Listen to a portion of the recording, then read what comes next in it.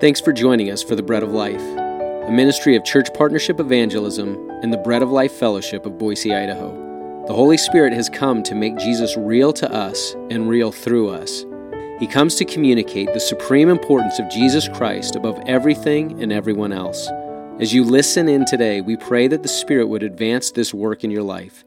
Now here's our Bible teacher, Joel Van Hoogen. We begin today a study into the life of personal holiness. Every Christian should have as their goal a life of holiness, and yet to understand this goal, we must first begin to understand holiness as it pertains to God. He is our starting point. He is our destination. For God alone is holy. Isaiah 6, 1 through 3. Isaiah writes, I saw the Lord sitting on a throne high and lifted up, and the train of his robe filled the temple. Above it stood the seraphim. Each one had 6 wings. With 2 he covered his face, with 2 he covered his feet, and with 2 he flew. And one cried to the other and said, Holy, holy, holy is the Lord of hosts. The whole earth is full of his glory. Isaiah 57:15a. For thus says the high and lofty one who inhabits eternity, whose name is holy, I dwell in the high and holy place. Revelation 15:4. Who shall not fear you, O Lord, and glorify your name? For you alone are holy. Psalm 89:34 through 35. My covenant I will not break, nor alter the word that has gone out from my lips. Once I have sworn by my holiness, I will not lie to David. Exodus 24:17. The sight of the glory of the Lord was like a consuming fire on top of the mountain in the eyes of the children of Israel. Deuteronomy 4:24. For the Lord your God is a consuming fire, a jealous God. Deuteronomy 9:3. Therefore understand today that the Lord your God is he who goes over before you as a consuming fire. He will destroy them and bring them down before you, so you shall drive them out and destroy them quickly, as the Lord has said to you. Hebrews 12:29. For our God is a consuming fire. I can't imagine a harder subject to speak upon than the one that I'm about to venture into. Taking it up, I know that I am completely destined to fail to capture in words or to communicate to you the truth that we are going to begin exploring. We're going to be talking about the holiness of God. Everyone here should just know something, that God has required that for us to come into his presence and for us to enjoy and be near him, we can only come into his presence and see him and enjoy him if we are and if we have been made holy. Unless we're made holy, unless we are holy ourselves, there is no drawing near to God. There is no enjoyment or experience of God, not now, not in any time, not in eternity.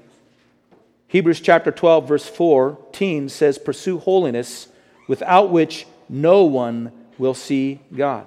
So understand something. God has a purpose for you.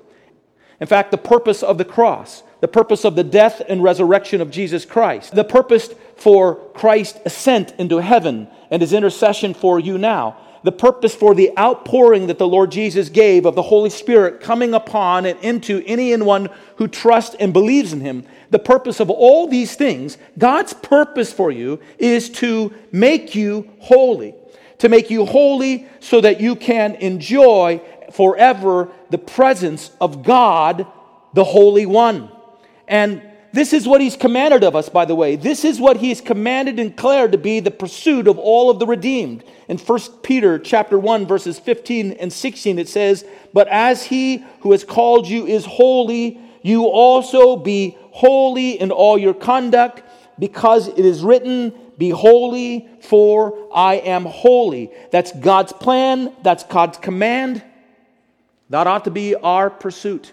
If God's purpose in all things is to make us holy, then our purpose in all things ought to be, if we know him and we believed in Him, and we've trusted Him for salvation, our purpose ought to be, the Christian man and woman's purpose ought to be holy. To be holy in everything and in all things. And so, over the next little while, my goal will be to speak about this topic of holiness and our pursuit of holiness and the realization of holiness in our lives. But first, we have to take a step back here. One of the verses I just read to you is Revelation chapter 15, verse 4. There, it is said of God, "You alone are holy." You alone are holy. This means that holiness is something that belongs entirely and is in possession of God alone. And that anything else that might be considered holy, anything else that might be declared holy, is only holy because it has derived that holiness from God Himself. God has placed it upon it. God has conferred it upon that individual or that thing. And God has granted it to them. So if it is possible to be said, and it is, the Bible says of the church, those believers in Jesus Christ, that we are a holy nation. But if that can be said of it, it is only said of us because God has conferred upon us. We have something that has been derived from God that God has placed upon us. The angels are called holy. There are individuals who are called holy. These things, these beings, this individual can only be described as holy because God has conferred something of His own holiness upon them, upon the angels, upon ourselves. And so this being the case, and if we were to talk about pursuing holiness in our lives, I think the first thing that we have to take up in consideration is this attribute with reference to God alone. What does it mean that God alone is holy? And so that's what we're going to talk about this morning. And again, I'm just letting you know in advance, I'm going to fail at this topic. And I'm going to fail to communicate it accurately or adequately, and you're going to fail to conceive of it accurately and adequately. And so if any of this is known to you and understood by you, and you come away with a healthy impression of the holiness of God, it will be something that the Holy Spirit communicates to you. What I want to talk about today is just to consider what God means when He ascribes holiness to Himself. I want to consider with you how it is that God goes about revealing that holiness to individuals. I want to then consider with you the response that's found in those individuals who meet God or God reveals His holiness to. And then finally, if time permits for a moment, I'd like to explore with you what it means to have that holiness conferred upon us. But first, let's just consider what God meant by ascribing holiness to Himself. So here is a definition of the term kadosh, which is the word in Hebrew for holy that is attributed to God alone. The meaning of the word means to be completely and totally other. The meaning of holiness means to be completely and totally other. You'll have a word like this similarly given to items that might be used in the worship of God in the temple. These were considered sacred items. That's where you get the idea of sacred. The idea of sacred comes from the same idea. It's something that has been set apart. It's something that has been set aside from the daily and the mundane order of life so that it could be directed towards God alone. They were considered holy because they had been set apart to be offered up to God. And now, when God reveals Himself as the Holy One, He is establishing Himself as set apart, as completely and wholly other than everything else. He's declaring that He is alone and singular above all things. He's stating in a sense that He is inconceivably and incomprehensibly above and beyond everything that we could compare to Him and anything that we might juxtapose next to Him or bring before Him. He's just other, completely other. And this otherness is overwhelming. This otherness is awesome. When these holy angels, ones who have had some conference of God's own holiness upon Him, are before Him in the throne room, and Isaiah has this vision, these angels come before a holiness that is so intense that they cannot bear the sight of it. They cannot gaze upon that Holy One, so they cover their eyes. And they cannot risk that Holy One gazing upon them, so they cover their feet. And then they cannot rest in that holy presence because it's so unsettling, so they fly about unceasingly. And then they unceasingly say, and this is not premeditated, they unceasingly say what is felt and known in their spirits, holy, holy, holy. What it means is actually this, that the language of angels, the language and voice and the terms of heaven have exhausted themselves in the revelation of God in His utter distinctiveness. And in this presence of this indescribable, incomparable, inconceivable distinctiveness and otherness, all that the angels can say is basically inconceivably other, inconceivably other, inconceivably other. They can't come up with a word for it. They can't come up with a description. They can't come up with a term to say anything else about it than other. It was the glory of the one that no word could reach or express, not even the words and tongues of angels in His presence. God's holiness is incomprehensible otherness. We oftentimes have been taught that the holiness of God is His perfect moral purity, and there is something of that in this idea of holiness, but it is more than that.